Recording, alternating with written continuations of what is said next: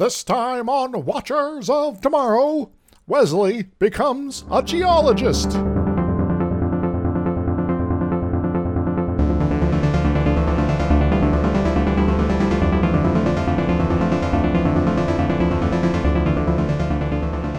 Hello, welcome to Watchers of Tomorrow, the sci-fi critique and review show that could save you but probably won't bother. My name is Gep, and I'm joined as always by my friend and co-host Dr. Izix. Hi. And this week we have the good look at the Prime Directive, even though a lot of the rest of the episode is kind of iffy. Yeah. We have an actual discussion of things and try to look into some of the underlining sort of thoughts on it. Hooray. I think it's interesting because I remember a lot of this episode as being kind of weird and cringy and kind of off, and it was always one of my family's least favorite episodes, and I can see why. But it's one of the ones that actually talks about something. Yes. As opposed to, well, here's some things that happened, and the end of the episode. So this is the episode called Pen Pals. Data gets a pen pal. Someone who's far away to communicate with and become friends with, and decide, maybe I don't want them to die. That's how pen pals work, right? Yeah. All right. That's mostly, yeah. From the American perspective, yes. I have a pen pal in a country that is probably being bombed to hell, especially in the late 80s when this was written. And I now have political consciousness because I've been exposed to someone outside of American imperialistic bubble. Indeed. I do recall the Simpsons sort of drawing a circle about around that particular thing where I think it was Lisa who was doing a pen pal thing with someone from in a faraway country, and it's like, our country's been taken over by the great General Zal. It's like,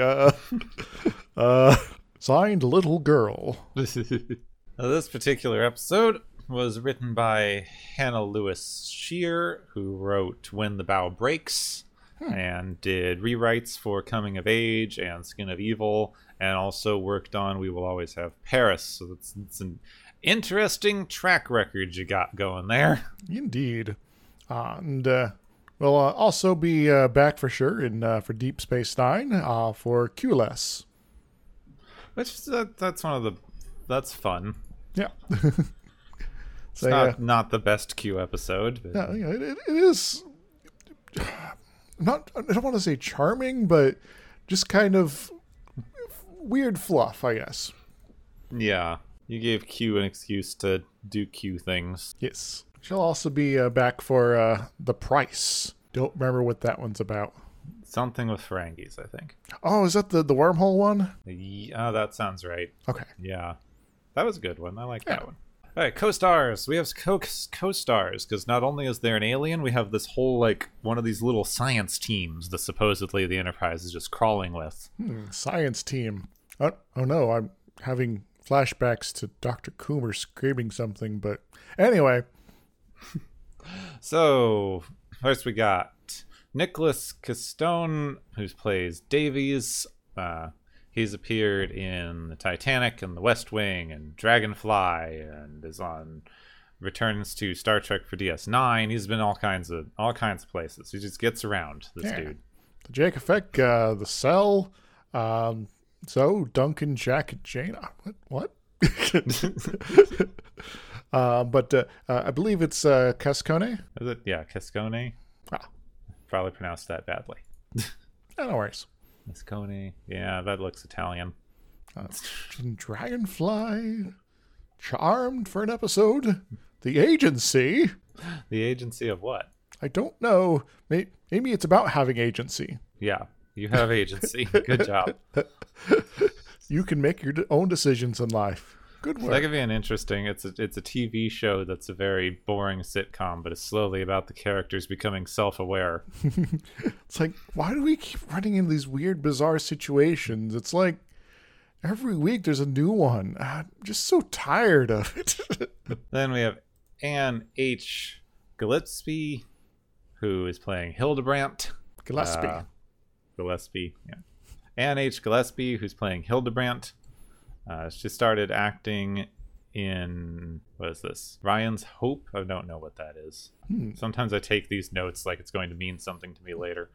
And I'm guessing it's maybe 147 episodes, so I'm guessing some sort of daytime show? A lot of people from this era got started in soap operas. Yeah. So probably that. And then is best known for playing Jackie Taylor on Beverly Hills 90210. Indeed. Yeah, there's been in a few other random things like ER, Diagnosis Murder, that sort of thing. It was just in the first 2 seasons of 90210, which I think is distinct from Beverly Hills 90210. It's like a sequel. It's like happened 8 years later, I guess. I'm not sure. Yeah. I've not paid any attention to these things other than knowing it as that show with the numbers. Yes. It's like the Beverly Hills version, at least, is like about some high schoolers in a rich area, I guess, having drama. Yeah. Yeah. Rich people with drama. but like, I think before they invented the soap opera and they replaced that rich people with drama with reality TV. Oh, no. Because then that would just be the Hills. Yes. Because now we have rich people drama that is reality TV. Then we've got Whitney Rydbeck, who plays Alan's very prolific TV and movie actor with over 50 shows. I'm not going all over, but they include Disney's Wonderful World of Color. And Buck Rogers and Scrubs and Oliver and Company. And, Friday the 13th, Part 6. The picture I keep seeing from here is from MASH, and he was like in only 1 episode, so I'm like, okay. Yeah. Sleeper. Love at First Bite. Vampires? Yep. Rocky 2, 1941. American War Comedy. Jason Lives. Murder, She Wrote. A very Brady sequel. Barely remember what happens in that one. Wait, what is this? Angels with Angels? Or Angels with Angles? Angles with Angels?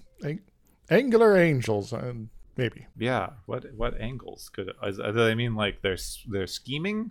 Maybe they're in Los Angeles. Maybe. All right. Finally, the only important person in this episode. All those other people are side characters. The only important actor in this entire episode. The person who's has the most makeup as well. Yeah. Nikki Cox is playing Sarjenka, who's the resident alien of the episode. Our alien that we have to have a dilemma about. She's been acting since she was 4 in shows like Baywatch, Mama's Family, and Blossom. She later got a leading role as the daughter in Unhappily Ever After. She starred in The Norm Show, which I don't think took off as much as they wanted it to. No. And she was the titular character in the show Nikki. It's Nikki White. Yeah, hasn't been doing too much since 2011, but, has a lot of credits all the same. And was in General Hospital for a good while as Gina. She's been around. I think it's fun that she was just this random weird alien and then went on to all these sitcoms. Yes. Was in Sister, Terminator 2 in Erie, Indiana. You remember that show? No, I don't remember that show. So it's like the X-Files, but you're a kid, and you only live in one town, and all the weird stuff comes to you. Okay. Yeah. Sure. Today's episode, the optometrist is mind-bending people. Oh, no. Interesting. In this episode... They have that thing like in Buffy where they are like, actually, this weird little nowhere town is over a really important demonic thingy. That's why everything interesting in the world happens here. I don't remember. It just kept... There was just a lot of weird stuff that just kind of happened, and, because you're kids, you can't be like murdering people about it, usually. Right? Well, probably. Unless it's a very different kind of show. Yes. This was trying to be kid-friendly here. It was the 90s. All right, we're going to have actual things to talk about with this episode, so we may as well get going.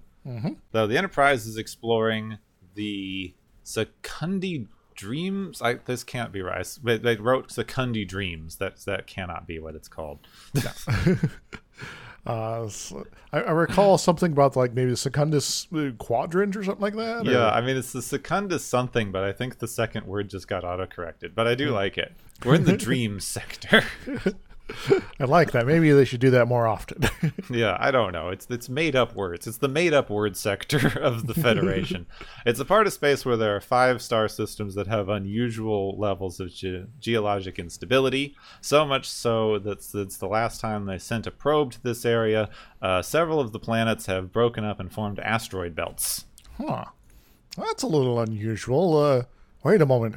Broken up planets, asteroid belts. Is there a doomsday machine wandering around? Well, I didn't have a great way to work this into the thing, but Riker has my favorite, like, scientific line ever. Like, Worf looks at all this and goes, "Could this be an unknown intelligence?" And Riker says, "It's geology, not malevolence." Now, I'm not convinced of that, Riker, but go ahead. Yeah, it could not. Maybe it could be. I don't know. I'm in the middle of reading the I'm in the middle of reading the 5th season, the Broken Earth series, in which that is exactly what's happening. Geology is malevolent.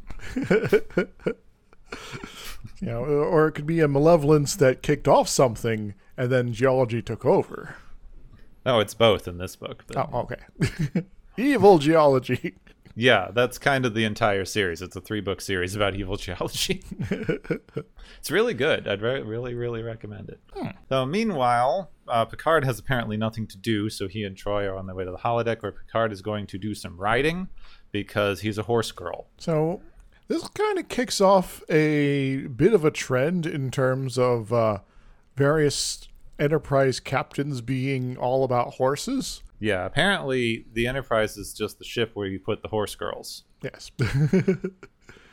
So, apparently Patrick Stewart wasn't super, keen on, riding a horse. It's like, Picard's all about it, but, the actor isn't.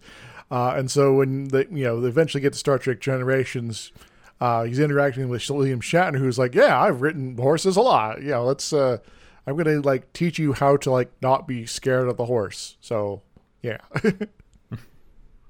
The funny thing with that is he is all about the motor vehicles. Mm-hmm. Like they could not keep him out of that dune buggy when they were filming when they were filming Nemesis. It's time for another donut. So anyway, Picard's a horse girl, which I contend is a gender neutral term, and we should be using it more often. He has the computer make him a horse, and then he talks about the bond between rider and animal, etc. Before he gets to have any fun, Riker calls him to the bridge because they have the first visual from the system that they're approaching. Well, this is just kind of awkward timing here. All right, let's head up to the bridge. So they get to see a planet that had a thriving ecosystem last time they were here and is now just a primordial lava world. Well, this seems kind of bizarre, honestly, that all this is just happening, at the same time with all these various planets in the same area. Huh. Yeah, it is a little odd. So this is somewhat laid-back mission. Not much going on, apparently, not very important. Riker has the idea of putting Wesley in charge of the planetary survey team so that he gets a big job as team lead and gets to learn stuff and boss senior officers around, etc.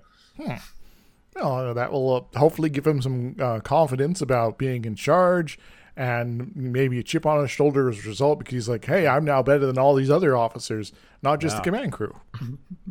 So they tell Wesley the news, and he is just weirdly indifferent. Now, okay.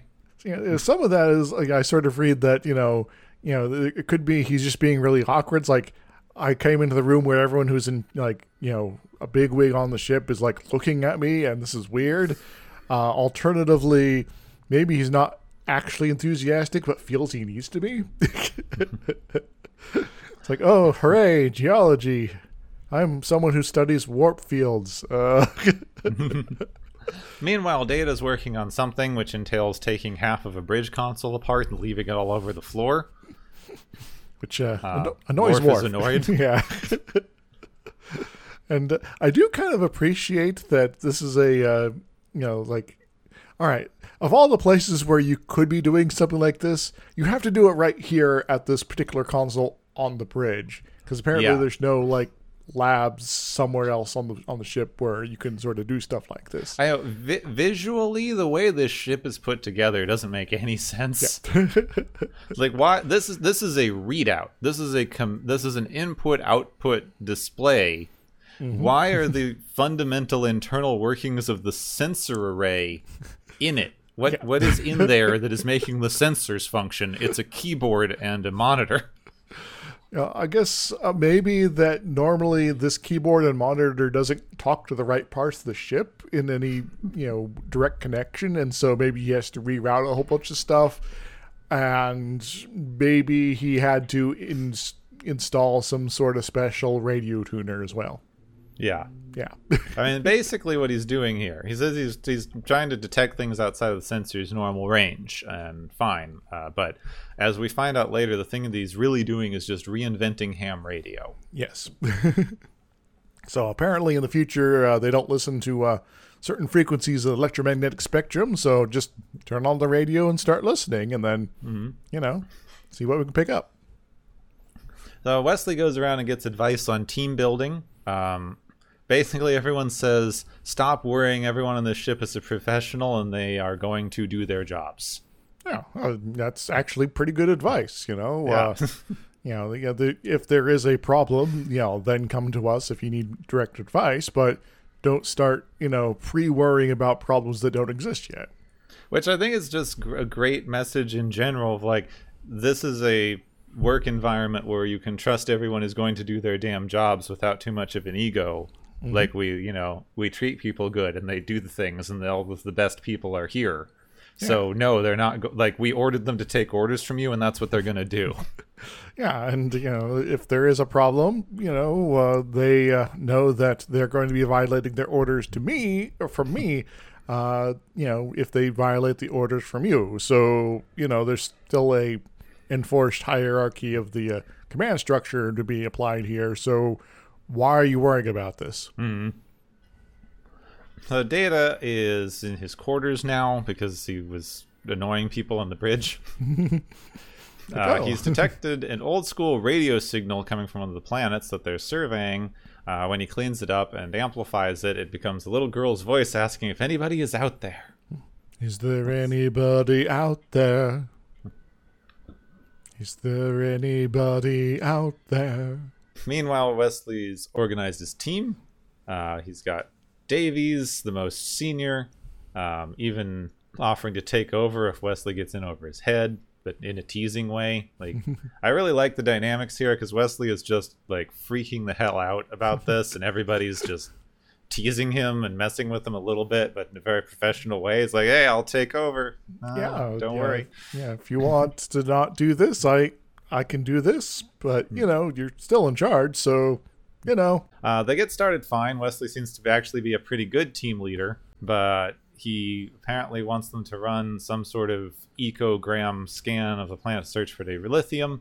Davies and the team go, that could be a waste of time, and he sort of caves, even though, like, really they're just giving him like general advice. It's like, this is a complicated, heavy, resource intensive thing. Are you sure that's what you want us to do? Yeah, it's like, we could be doing a whole bunch of other things you want us to do, so make sure you want this to be done. Mm-hmm. Sometime later, apparently, we got some time skips in this episode that aren't very clearly communicated. Mm-hmm. Data searches out Picard, who is finally getting to ride his damn horse. Yep. Now, I do believe this is like said to be like 6 weeks after some of the other stuff was resolved with Wesley, but yeah. Yeah. It says it's like 8 weeks. Yeah.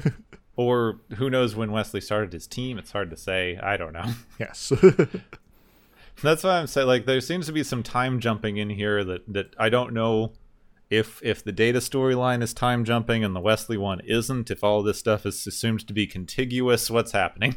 Who knows? But anyway, Data goes, hey, I've been talking to a random alien on one of the planets for 8 weeks. They don't know about interstellar life, and her entire people are in extreme danger and are going to die, and I thought you should know that I've kind of been breaking Starfleet regulations. Yeah, so, don't mind that. We have a dilemma to worry about, right? Yeah, I'm not going to get in trouble for this, right? So Picard calls a meeting of the entire senior staff. Yeah. So everyone come to my quarters, not the conference room, because we don't want this to be official. Apparently, while that's happening, Wesley interrupts Riker's date because kid has no chill. Poor Riker. Yeah. He needs some more advice on command. Riker says that you just need to ask yourself what Picard would do, because when Picard wants something done, no one's questioned him. And that's the real trick, Once you decide what you want to do, nobody's going to question you. Yes. I guess there's also the other subtext when you think about Wesley and Picard's specific relationship with regard to Wesley's dad as well. So if he overthinks this could be really awkward. Have someone on your team get killed, and you have to go talk to your mom about it. So anyway, that's depressing. Well, we know that's his biggest fear because of the test thing. Indeed. So he's going to order this scan and it's going to blow up on somebody. He's like, oh my god. And there's going to be a guy who doesn't want to get up and move across the room slightly as a result, and he's going to die. And then there's going to be an admiral who shows up and is like, congratulations, Wesley. He's going to be like, what the heck's going on here, guys? So Wesley immediately runs back to his team, tells them to run that scan he wanted, and they go, yep, you got it, boss. Mm-hmm. Maybe in the meantime, the team was like, we probably should have run that scan because there's a lot of weird stuff going on here. Then meanwhile, Riker is called off to talk to Data about what he's been up to. So the situation stands thusly. Data's made contact with a small girl from a planet that is about to die, killing her entire civilization. But this is a pre-contact, pre-warp society, so they cannot help because of the Prime Directive. Indeed. So, as they say in some contexts, we could watch the show, but, can't lift a finger about it. Mm-hmm. So Riker goes, yep, that's the Prime Directive. We have to follow that and do this, etc. That seems odd for his character. That's the impulsive, I try to do the right thing type person. But, yeah. There is, I guess, maybe a sign that he has, certain rules that are sort of underlying despite the impulsiveness there. And alternatively, this could be one of those moments where he's sort of becoming Elder Riker, who's a bit more reserved and a bit more, steady in his habits there because, Jonathan Frakes became more of a director as opposed to an actor over time. Pulaski wants to help, damn the consequences, and Worf really truly does not care. Yes. Worf is fairly consistent in terms of his sort of view on the rules that, you follow the rules. That's part of meeting your duty, and meeting your duty is honorable, even if the rules are, weird or horrific in some way. So, to avoid that, that whole sort of moral dilemma, you just don't think about it. So they explore what they've got here.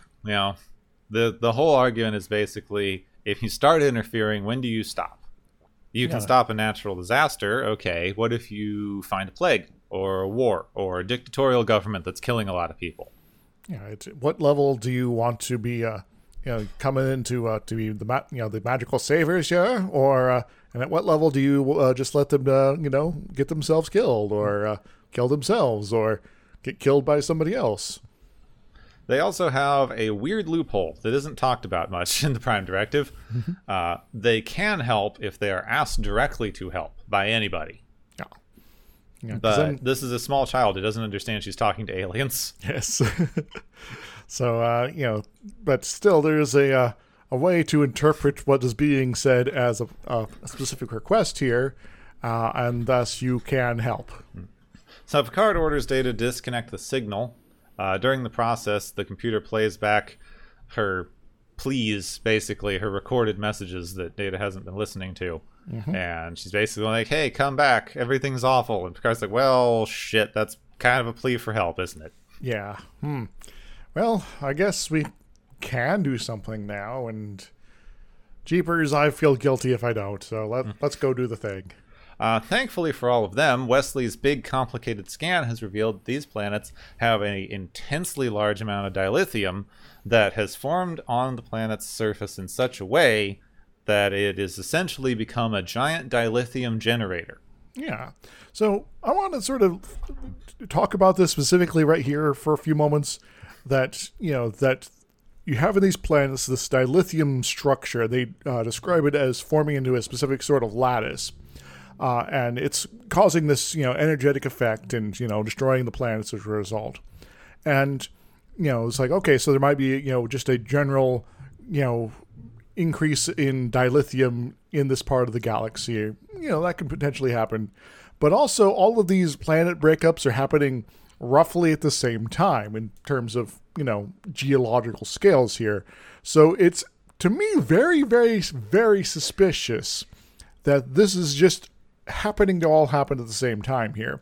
So it sort of, to me, implies that either that there is something in the distant past that created a lot of dilithium simultaneously that just happened to get embedded on all these planets, or potentially someone actually did go about and seed these planets with dilithium, or the process to make it, in order to come back later and harvest it on geological timescales potentially, and that they'd be effectively self-harvesting in a way that they would break up the planet around them, leaving that delicious dilithium behind for them just to sweep in and pick up.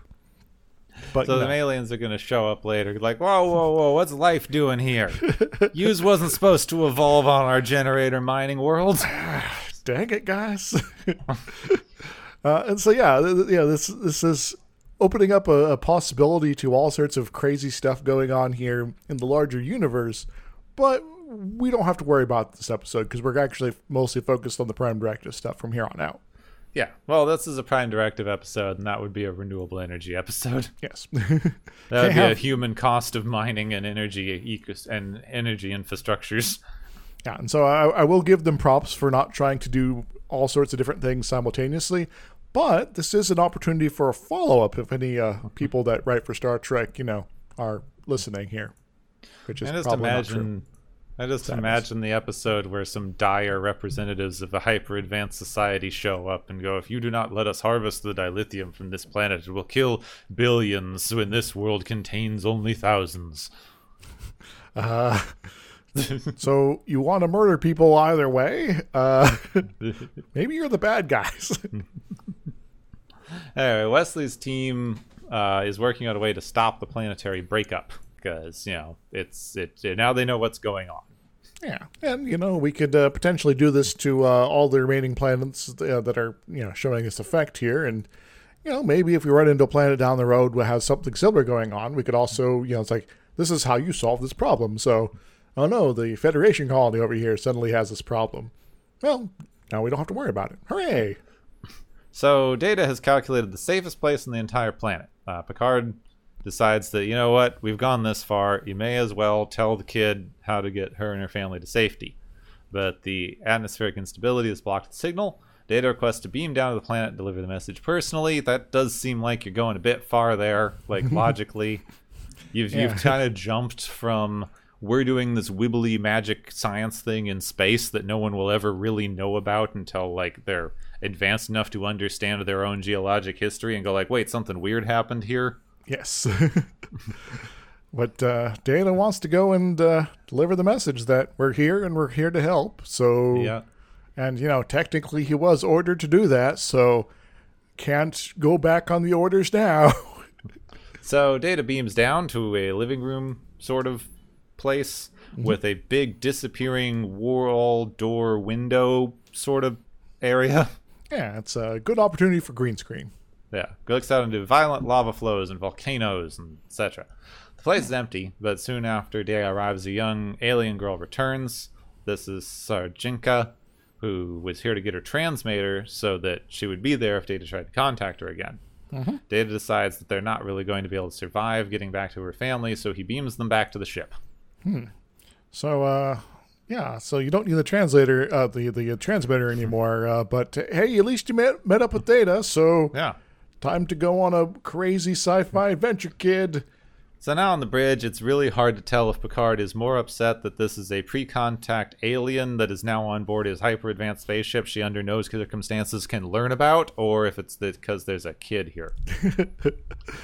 There is good arguments to be made on either one of those, honestly.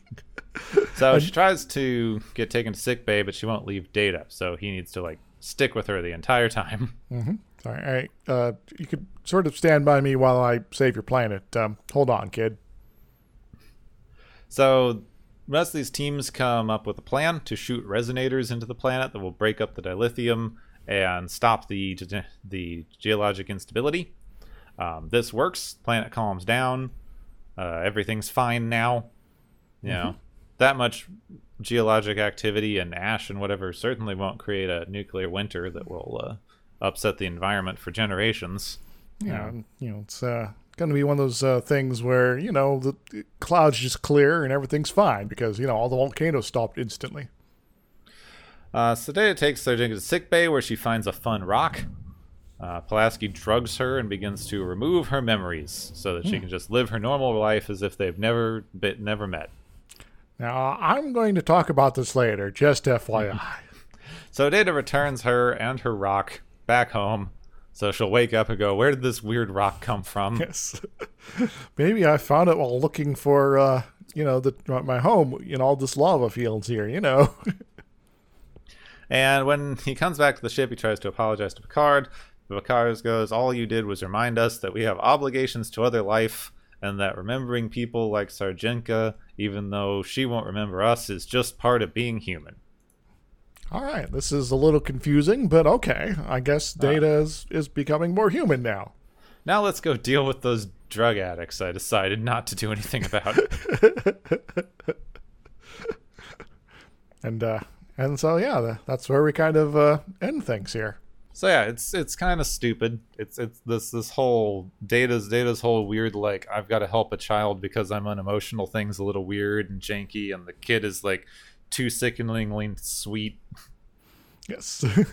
Though I will say that maybe one of the reasons Data kind of, started ignoring the Prime Directive himself, even after sort of figuring out, this kid probably doesn't know about space travel, might come down to his ethical program, which is kind of one of those, deep parts of his programming that, underlies a lot of what, his decision-making process is on things.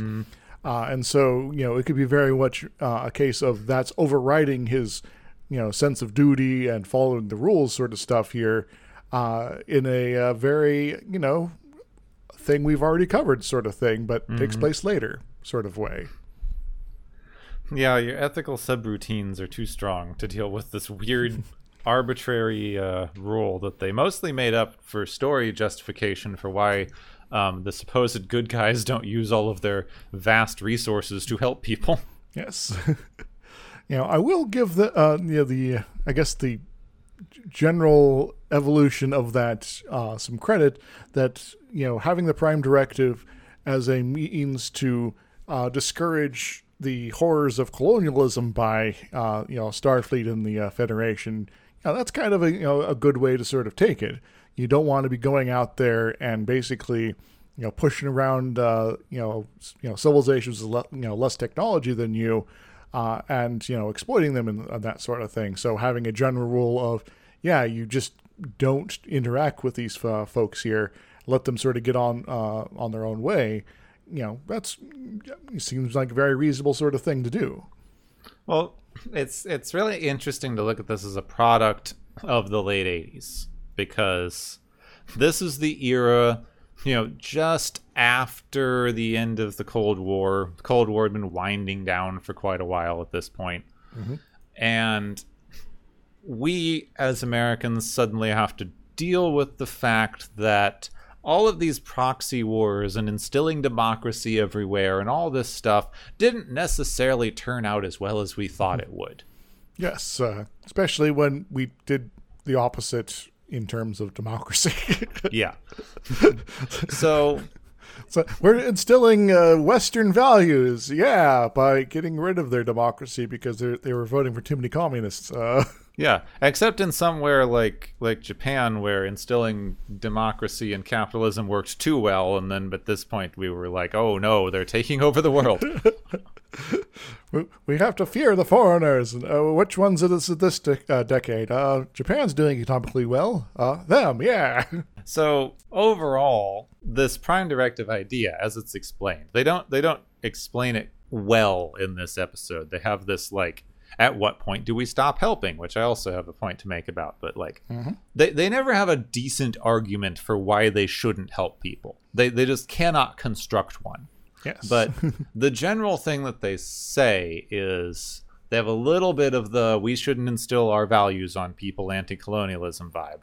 And they also have the explanation from the earlier episode, which is no matter how good of intentions you have, it can always turn out badly if you try to help someone. And coming from this late 80s perspective, you can look at what that was meant to communicate, which is we, as Americans, had this noble pursuit of instilling Western values and democracy in all of these poor, struggling countries and defending them from communism. And that turned out bad. Therefore, even the best intentions can turn out horribly. I will also, sort of, point out that, there's been sort of, after that, a little bit of a back and forth in terms of the political moods of things. That, there was a very strong impulse, at least in terms of advertising from the neoconservative sort of movement in the early 2000s, was like, maybe we should be instilling democracy and things like that because, trying to step back has been horrible and stuff. And no, we don't know how to actually do that, but trust us. Well, the particular problem that I see with this argument in either direction is this just generalized idea that that was the justification that the U.S. government was using for doing all of these things during the Cold War and then immediately after. But that's not actually what was being done. That was not, in fact, the intention. Yes.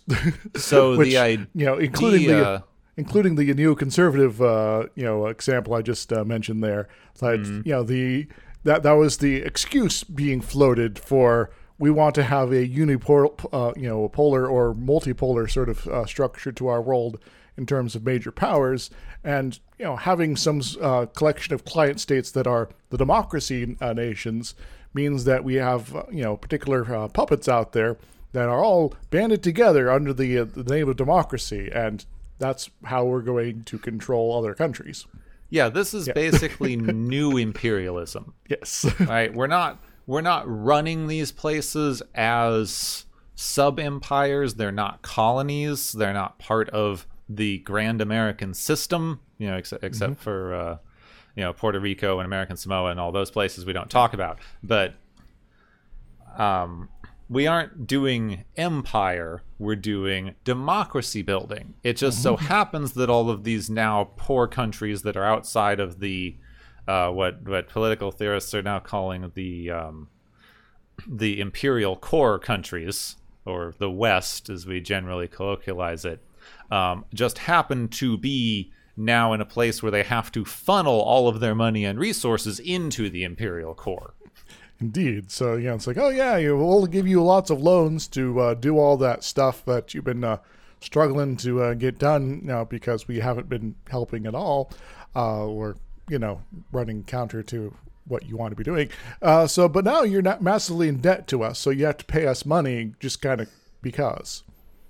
So a lot of these things, and I understand the political mindset of the 80s was very much we're looking at our stuff a little bit critically, but it's so halfway because this didn't turn out well. The reason it didn't turn out well is because no matter your intentions, it can always turn out badly. Not maybe we lied about our intentions. Yeah.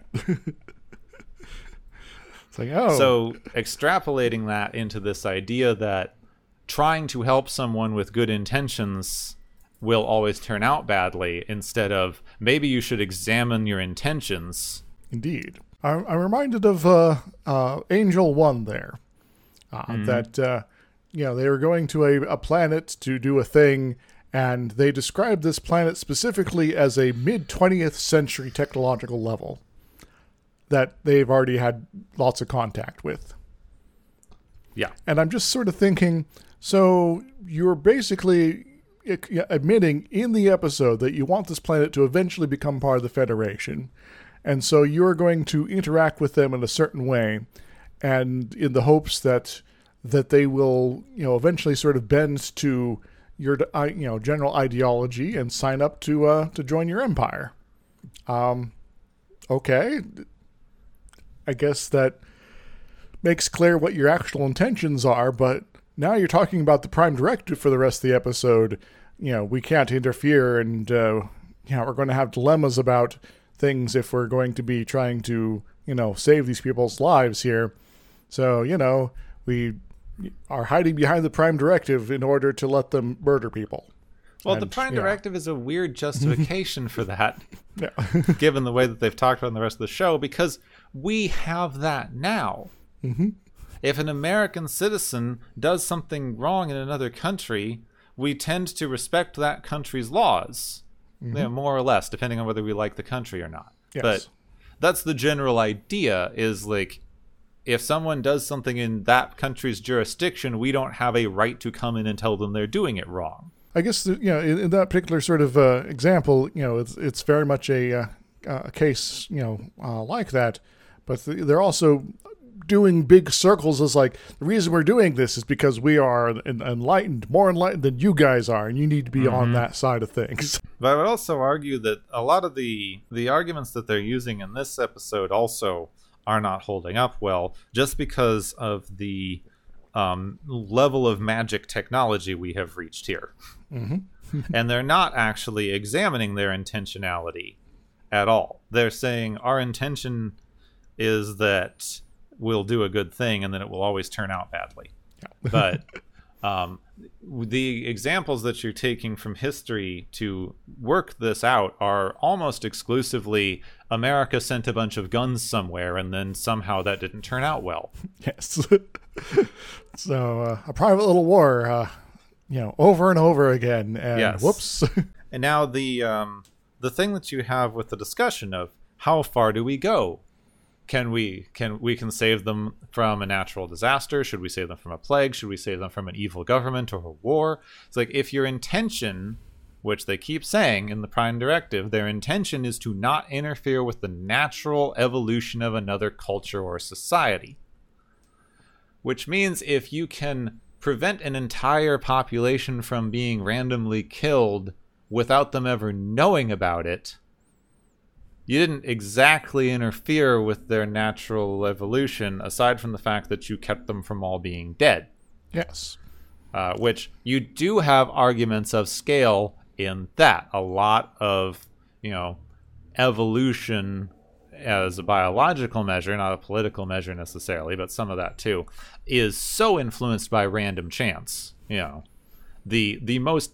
The best adapted animal on the entire planet could have just happened to have been hit by a random rock, and there's no way to evolve around that. Yes. I suddenly, without having any generations of descendants to come up with this, have evolved to be immune to high velocity objects coming at my head. Wait, that doesn't actually exist. I'm dead. Could happen, but the possibility of that being a useful evolutionary, thing that would keep herself around are pretty slim. Mm-hmm. Maybe it's smarter to be able to avoid predators, or be able to eat things that other folks can't. So we have an exclusive, food source here. Stuff like that. Filling niches as opposed to being immune to all things forever. Like Cambrian explosion. Everyone loves the Cambrian explosion. All those weird things with too many eyes and tubes coming out of their faces. Mm-hmm. Seems oh gosh. It seems like a decent amount of those things got wiped out in one really bad mudslide. Yeah. We've got a lot of crazy stuff here, and then suddenly, our environment changed slightly. Well, who's left? That guy. All right, he has like some fins or something like that. I guess so you have that a scale. You have a scale issue. If you're saying how much of this planet do we save? If you're saying there's going to be a natural disaster that's going to kill everyone on this one continent, that might be that arguably could be interfering with the natural evolution of a society, because now you have this giant group of people that would not have otherwise existed on this planet doing things. Indeed. But when you're definitely when you're talking about an entire world's population dying off, like that's it. That's the end of their natural evolution. Yeah. You can't evolve once you are dead, which, maybe they should say specifically sometime in Star Trek. Yeah.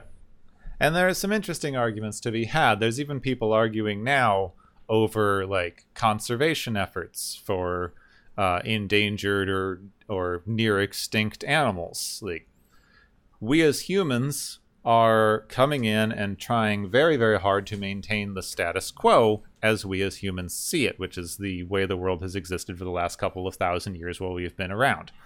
And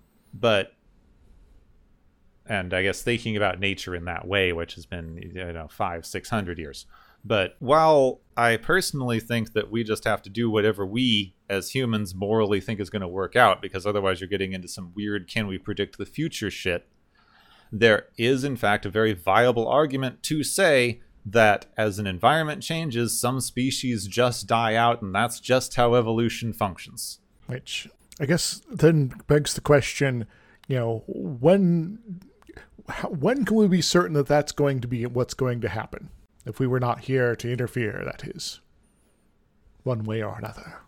Well, like if you... Either direction. Right now we're saying, well, we caused this problem, so we should do something to mitigate the damage, and that's our prerogative as like the animals, thinking animals, involving ourselves in these things. But that's not necessarily the de facto moral argument that you could go to. You could say that regardless of why an environmental change happens, environmental changes perpetuate a new homeostasis, and that is just what is happening. And so, in that case, we can chop down all the trees and it's going to be fine because, what is left over is going to be, the new homeostasis, and that is A-okay. Well, the thing is that it's not going to be fine from a human perspective, because the thing that we always forget about homeostasis is that the world does not balance itself with us in mind. Indeed. So even with this, particular argument, it does then follow up. It's like, all right, do we have a place in this new status quo? And I'm not saying that I believe it to be a good argument. I would say that we should do the things that we as people feel are the right thing to do, because that's how people work. Yes. I feel like trying to justify it as a natural course of decision making becomes the problem. Yes. In fact, I'd argue that a lot of appealing to natural order sort of arguments tend to be dubious in various ways, because then you kind of, who decides what that natural order is? Yeah. Because you have all these weird, people will almost exclusively focus on the negative outcomes of things in a way to try to justify inaction. Like, if we take the Prime Directive example, if we save this planet, that could create the next super Hitler who goes out and destroys every world in the immediate vicinity. Like, yeah, it could, but it could also be the dude who cures intergalactic cancer. Like, we don't know. You're doing some weird future predicting at that point, and deciding that you're responsible for the outcome of a person that you saved the life of. So it's kind of, taking away their, their decision-making process entirely, that you are now making people who make individual decisions, for sure, automatons that will be progressing forward from your decision, and you are the only one who is capable of making decisions in this. So, Well, you're also very much excusing colonialism and imperialism as just one moral option of how to fix a society.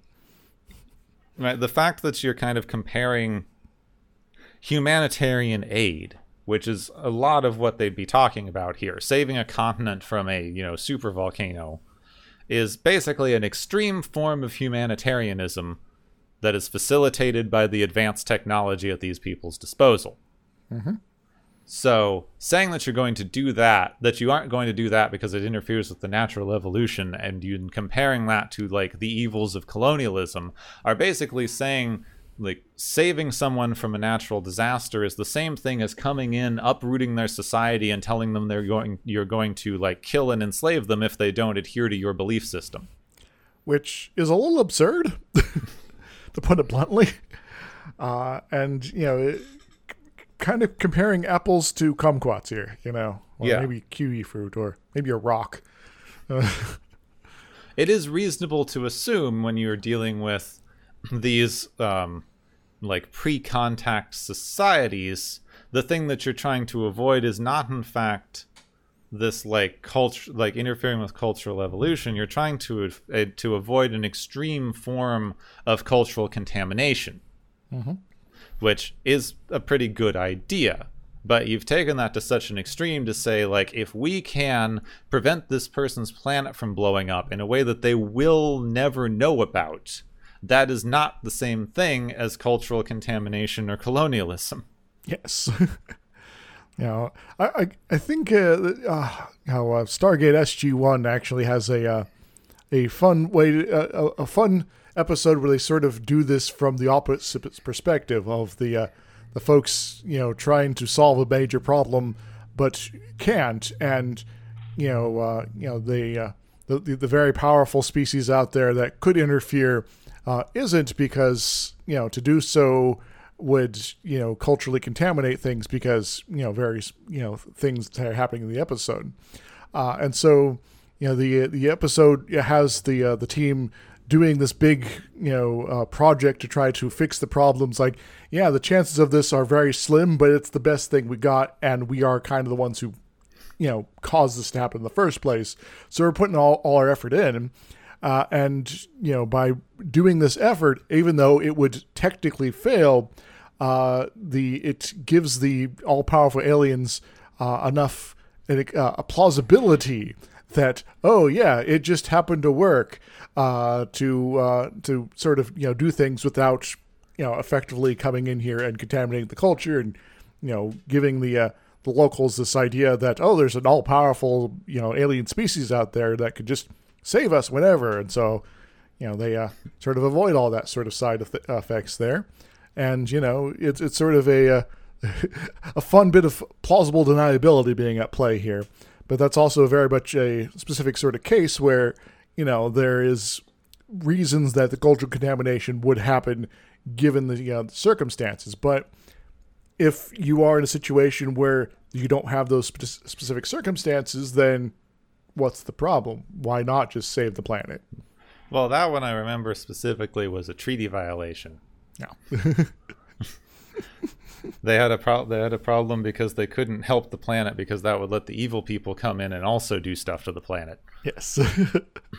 So it's a prime directive by a different sort of avenue of justification.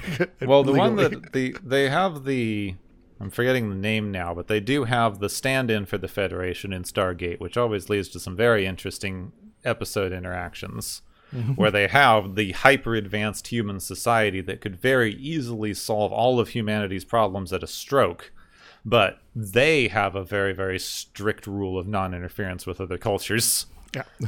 And now it's basically all of those episodes are basically like, the Federation, their prime directive. How much would it suck if you were on the other end of that? Yes. So we're just going to get all murdered and enslaved by these other aliens here, because... It's like, you're going to watch our entire planet be destroyed because you think giving us technology would just lead to our downfall. Huh. At some, arbitrary time in the future. Yes. It's like, better to let you all die now than let you kill yourselves later, am I right? Thanks.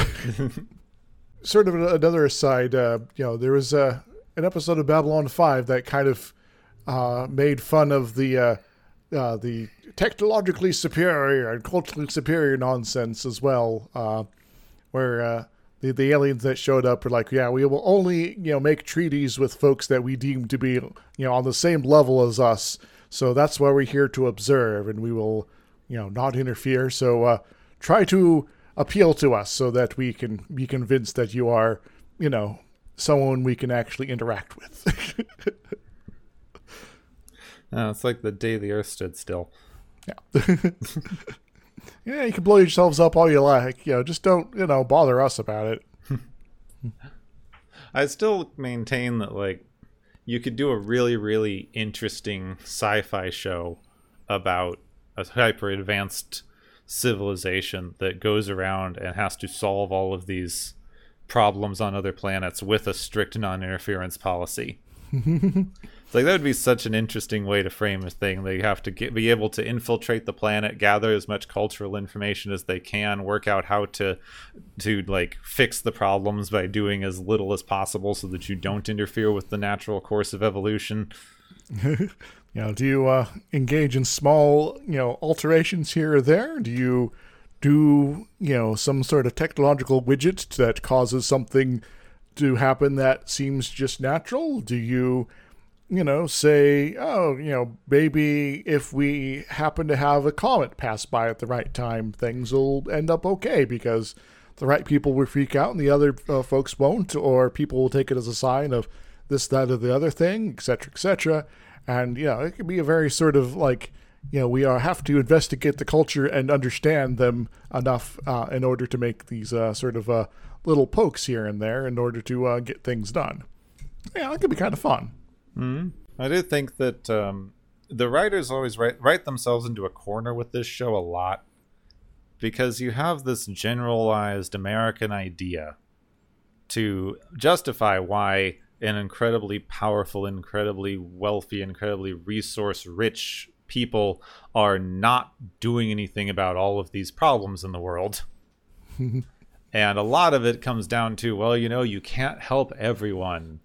Things are complicated, etc., etc. But you've created a scenario in which these people have so much magic technology that, in fact, you could help everyone. Yes. Every civilization that, doesn't have sci-fi TV show problems, we can go out and solve their biggest problems there, and maybe even some of their smaller ones they don't notice, but like on Earth now, we would have a mass amount of logistical problems to solve. We are definitely producing enough viable food that we could say like end world hunger right the hell now if we chose to try to figure it out. But yes, you would have a massive amount of logistical operation to work out with that. Mm-hmm. In Star Trek world, they've solved the logistical problem. Yeah, just beam everything everywhere. It's fine. We got, effectively infinite energy forever due to antimatter magic, I guess. And sometimes fusion. And batteries that, last for centuries, I guess, because, you sometimes run into, this Federation colony has been, our ruin or whatever has been here for decades, and lights still turn on. Hooray! Yeah, this radio has just been going for thousands of years. Yes. So apparently all of that is possible in the Star Trek tech. So, if we had, even a few items there, even if we couldn't reverse engineer it, just reproduce it, it would solve many major problems here on Earth and, rework the paradigm of how our society can operate. And there would be less people starving in various parts of the world because they'll have access to all the food they need. Which I think is what ticks me off so much about both Prime Directive episodes and then the people going like, well, technically they could have done something. Because these episodes are blatantly just a justification for why the US doesn't need to do anything about starving people in other countries. Yeah. It's like, oh, we could do something here. But we're going to pretend we can't. Yeah. You want to feed everyone in Haiti? I don't know. Could that turn out bad somehow in some unspecified way that we aren't going to think about? There'll be people who aren't dying randomly, due to the circumstances of their birth. Or even in America. You want to feed everyone in America? I don't know. It is always funny. It's like, well, why don't we solve our own problems in America first? Well, we aren't. So if we could solve problems anywhere, maybe we should do that. It doesn't matter if it's in America or not. Anyway, I want to talk about medical ethics for a few moments. Mm-hmm. So, who gave Pulaski, the permission to operate on a small child for an optional surgery that is kind of, doing something horrible to her brain. Yeah. I mean, we don't know how risky this is, but yeah, there's some very seedy consent issues happening here. Mm-hmm. There's not even an argument to be had. This is wrong. This is a non-consensual operation that you're doing for the supposed good of the culture. Yes. So, which happens a lot, That's how we've justified sterilizing people for generations. This is horrific to me. And the fact that Pulaski, who in this episode is one of the most outspoken skeptics of the Prime Directive, who is very much a it's like, yeah, let's go and stop that plague on the planet, and let's stop the geological catastrophe. And only how it starts running into it's like sort of commitment to things here. When Picard's like, well, what about a war? Like, well, there's a whole different sort of set of circumstances there. So that's kind of a cheap argument for starters. But even still, she's very much if the Prime Directive kind of sucks, guys. Maybe we should have some humanity here. Yeah, I know Worf doesn't care, but the rest of us. Then they always have an easy way to deal with this. Like, there would still be really dodgy consent issues, but you could argue that the Federation, respects people's autonomy enough that they will even give a certain amount of decision-making power to a small child, Like, we can explain stuff well enough, we respect people's autonomy, it's not the best, but given the fact that we cannot, reasonably contact this person's guardians. Yeah. You could, in fact, explain that this is something she's going to have to keep secret her entire life or be branded a crazy person. Yes, and, we don't want you to be hurt, so you can keep this a secret, or we could do a thing that makes it so that you don't have to worry about that. And that will mean you don't remember your friend here, but it will make your life easier in the long run. And, well, the kid can then think about it for a little bit and make a decision, and you hope that they are able to follow, up if they do decide not to get their the memory erased. That they, do what they, are basically promising to do by doing that. Or, maybe they do want to be branded a crazy person. But and you just got to trust them, And still dodgy as all get out, but, at this point too, you are still interfering with the natural cultural evolution of the planet because a random thing happened and you're saying we need to take the memories of the random thing away. This is not that much different than saying this random girl saw a comet and then started a weird comet based religion and that influenced the planet. There's a lot of things that come up later in various Star Trek where something sort of accidentally happens, and sometimes they're good about, let's, quote, fix our divot, as they say. And other times it's like, oh no, this is the worst thing ever. We need to, try to cover this up and, go super invasive. And I do kind of respect that in I think it's next season, they basically try to repeat this memory erasure thing on a guy, and it just doesn't work. And they're like, oh, we're just sort of taking away this tool now in order to basically, showcase that maybe things aren't so easy here, guys. let's erase the memory. Oh, darn. Yeah. Our trick doesn't work. Shit. And it's just, I don't know. I like the idea that they, even if you do, interact with the society as minimally as possible, that, you are going to have some impact on them in some fashion. And, sometimes they are not going to be aware of what that impact is. Maybe you have a whole episode where there's a situation on a planet and, the Enterprise crew is not beaming down. They're not doing any sort of infiltration stuff, but they're doing things completely from space, and they're altering the ionosphere or something like that. Let's say, stuffing that this Iron Age civilization is unable to comprehend or interact with directly, and meanwhile, on the surface, we, sort of cut over, and it's like, oh, here's someone who has, put together a rudimentary telescope, and they're spotting some sort of weird, new moon that's very small, but it seems to pass over every 90 minutes or so. That's kind of curious. What does this mean? And can have a whole drama about, what does it mean when a new moon shows up in the sky? Because, that's not a thing that happens.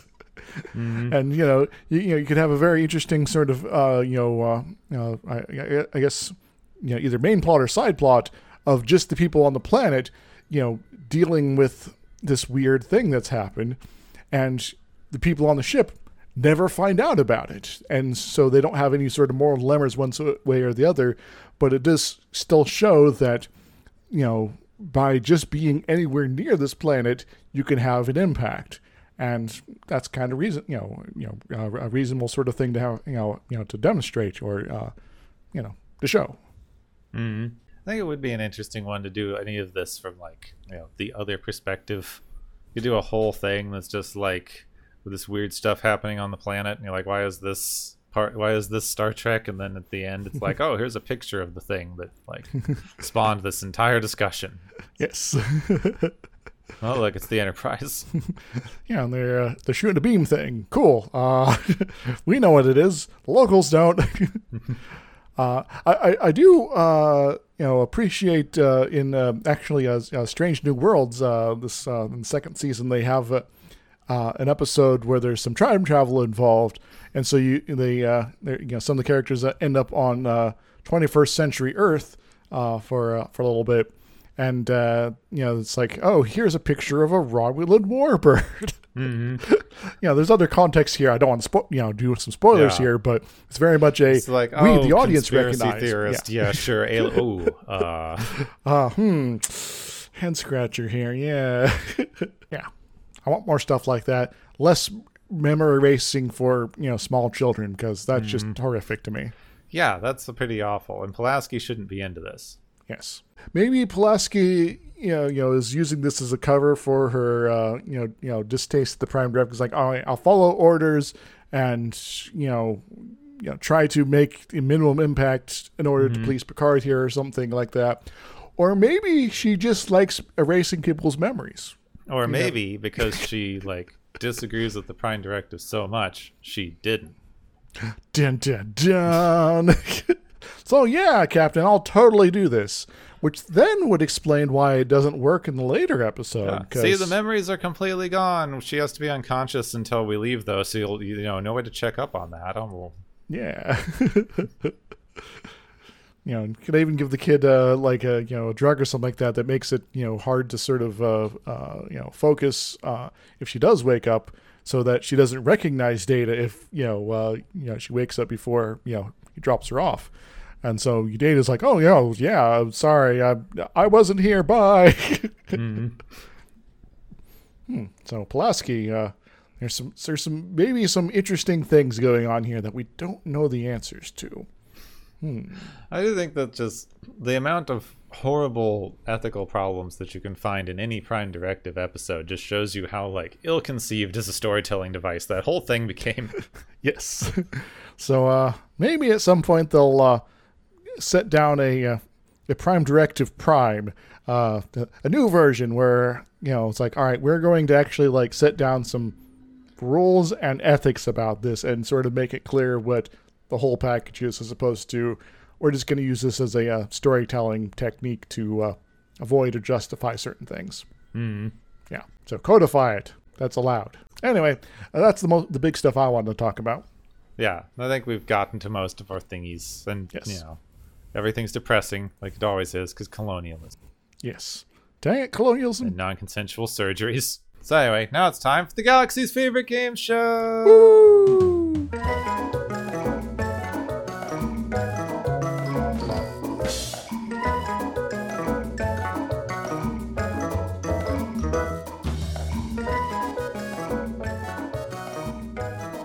Hey everybody, welcome to the Galaxy's favorite game show. Our various contestants here are racking up various points, and we are ready to hand out some prizes, though I was sure that there was another contestant around here.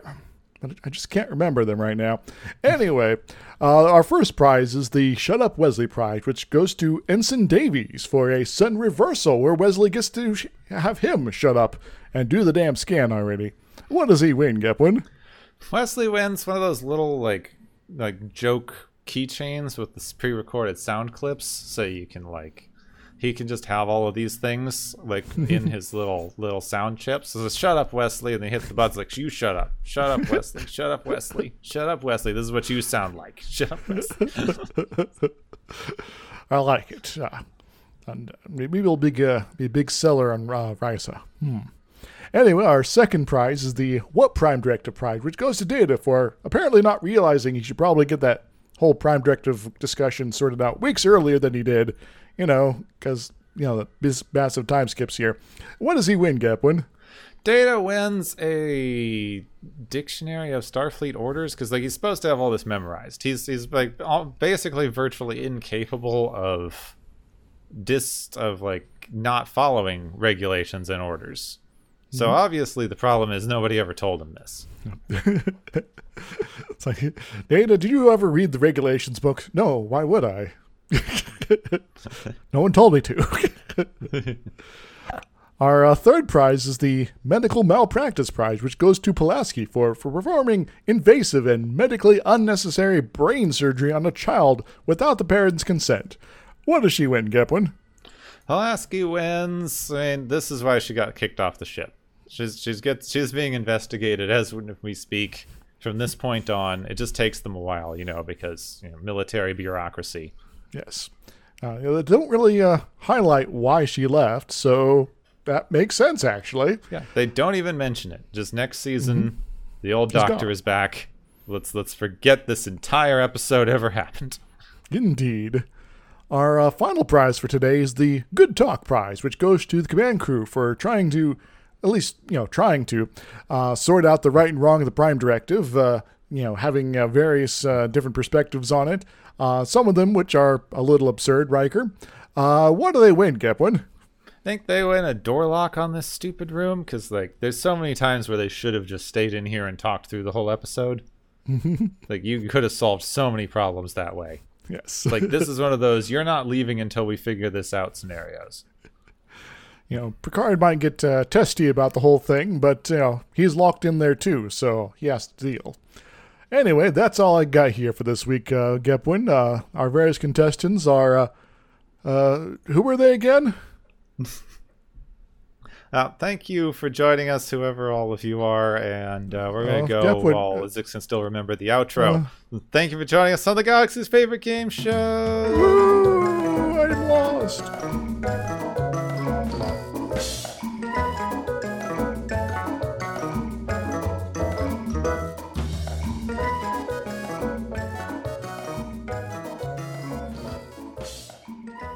So, next time... So, do you like geometry? Yeah, sort of. I mean, I liked doing geometric proofs in high school. Well, do you like three-dimensional objects that are regular and have 6 sides? That would be a what would that? Septagon? That's 7, isn't it? Sectagon? Oh, it's a three-dimensional object, Yeah, isn't three-dimensional hedron cube, 6 sides. Cube. Yep. Yeah, so sectahedron. maybe big ones. They're larger than the Enterprise. Built cyborgs.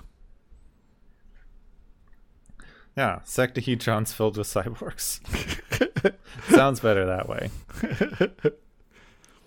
And maybe we have a prominent letter in this next episode too. The next episode we get the thing that I think is kind of funny, because even the episode agrees that they're shoehorning this in. So we get Q Who, which carries on the tradition of naming any episode with Q in it Q something. Except Tapestry. Yeah. I know. Couldn't think of anything. Something about loom, question? but replace it with a Q. Cume.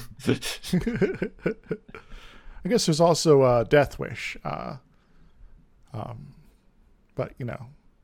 Yeah, it doesn't Queen last, Wish? but we're still doing it as of now. Yes. The trend You know, this continues. one barely has Q in it. Yeah, he's a taunter. It's a bit more of a Encounter and Farpoint sort of remix, you know, that he's present, he's a threat, Yeah. but he's not the main focus of most of the episode. Yeah, Q's in it, and Guinan's in it, and, you know, I can't think of anything else important that shows up. I don't think anything in this episode really affects stuff later. Well, I think there's like a scene where Riker opens up a drawer and there's like a baby inside. Yeah, That's and everyone kinda tries weird. to forget that. Yeah. Everyone tries really hard to forget that. Well, I thought it was interesting at the time, yeah. So yeah, this is the first appearance of the Borgs. Mm-hmm. And it's so not the Borgs. They don't figure out the Borg until basically first contact. Kind of, yeah. I will say that there might be a good reason for that in universe, that the Borg are still evolving, that they are still, you know, changing over time, and so the Borg of this point in time being radically different than some of the Borg that come later kind of makes sense when you think about that as sort of a possibility, because, you know, suddenly. You know, we don't do this, or we do this now, and, you know, this behavior change is now taken over. You know, it's adapting to changing circumstances. Yeah, you could definitely follow a lot of stuff through to how humanity's encounters with the Borg shaped the Borgs. Mm-hmm. Or perhaps encounters with folks that we never have met so far. Or maybe they've assimilated some technology and it's like, maybe we should change our paradigm slightly to be more adaptable, or more, you know, prone to survival, or more able to assimilate things. It's like, you know, there's a lot you can sort of do once you sort of, you know, let go of the Borg have to be one thing and one thing only. Mm-hmm. So that's going to be soon. The other interesting way to talk about the Borg is to say, what do H.R. Geiger and Captain Power and the Soldiers of the Future have in common? Is it little arm dealies? Yeah, little Yes. arm dealies. So anyway, this is gonna be one of the most influential episodes we get. Nominates for 3 Emmys, wins 2 Emmys, introduces the most iconic Star Trek race villain in the history of the franchise. Mm-hmm. It's like, you know, Klingons are up there, but, you know, they're just behind these guys. Gives us some weird hints of Guinan's backstory. Mm-hmm. And, you know, with the whole, I'm going to put my hands up and that's going to mean something, I guess. Yeah, I suppose. They need to stop doing that. My God. Anyway. So, yeah, that's next time. We get Borgs, we get Qs, we get Guinans. It's a good time, except for the Enterprise where people, you know, die. Yes. You know, well, only a few people die, and we realize, that there is actually like a toilet on the ship because the Borg run off with it. No, with the bathroom. Our only bathroom that we've ever showed on the Enterprise. They've taken it. Next time on Watchers of Tomorrow. What is this? Some sort of cube?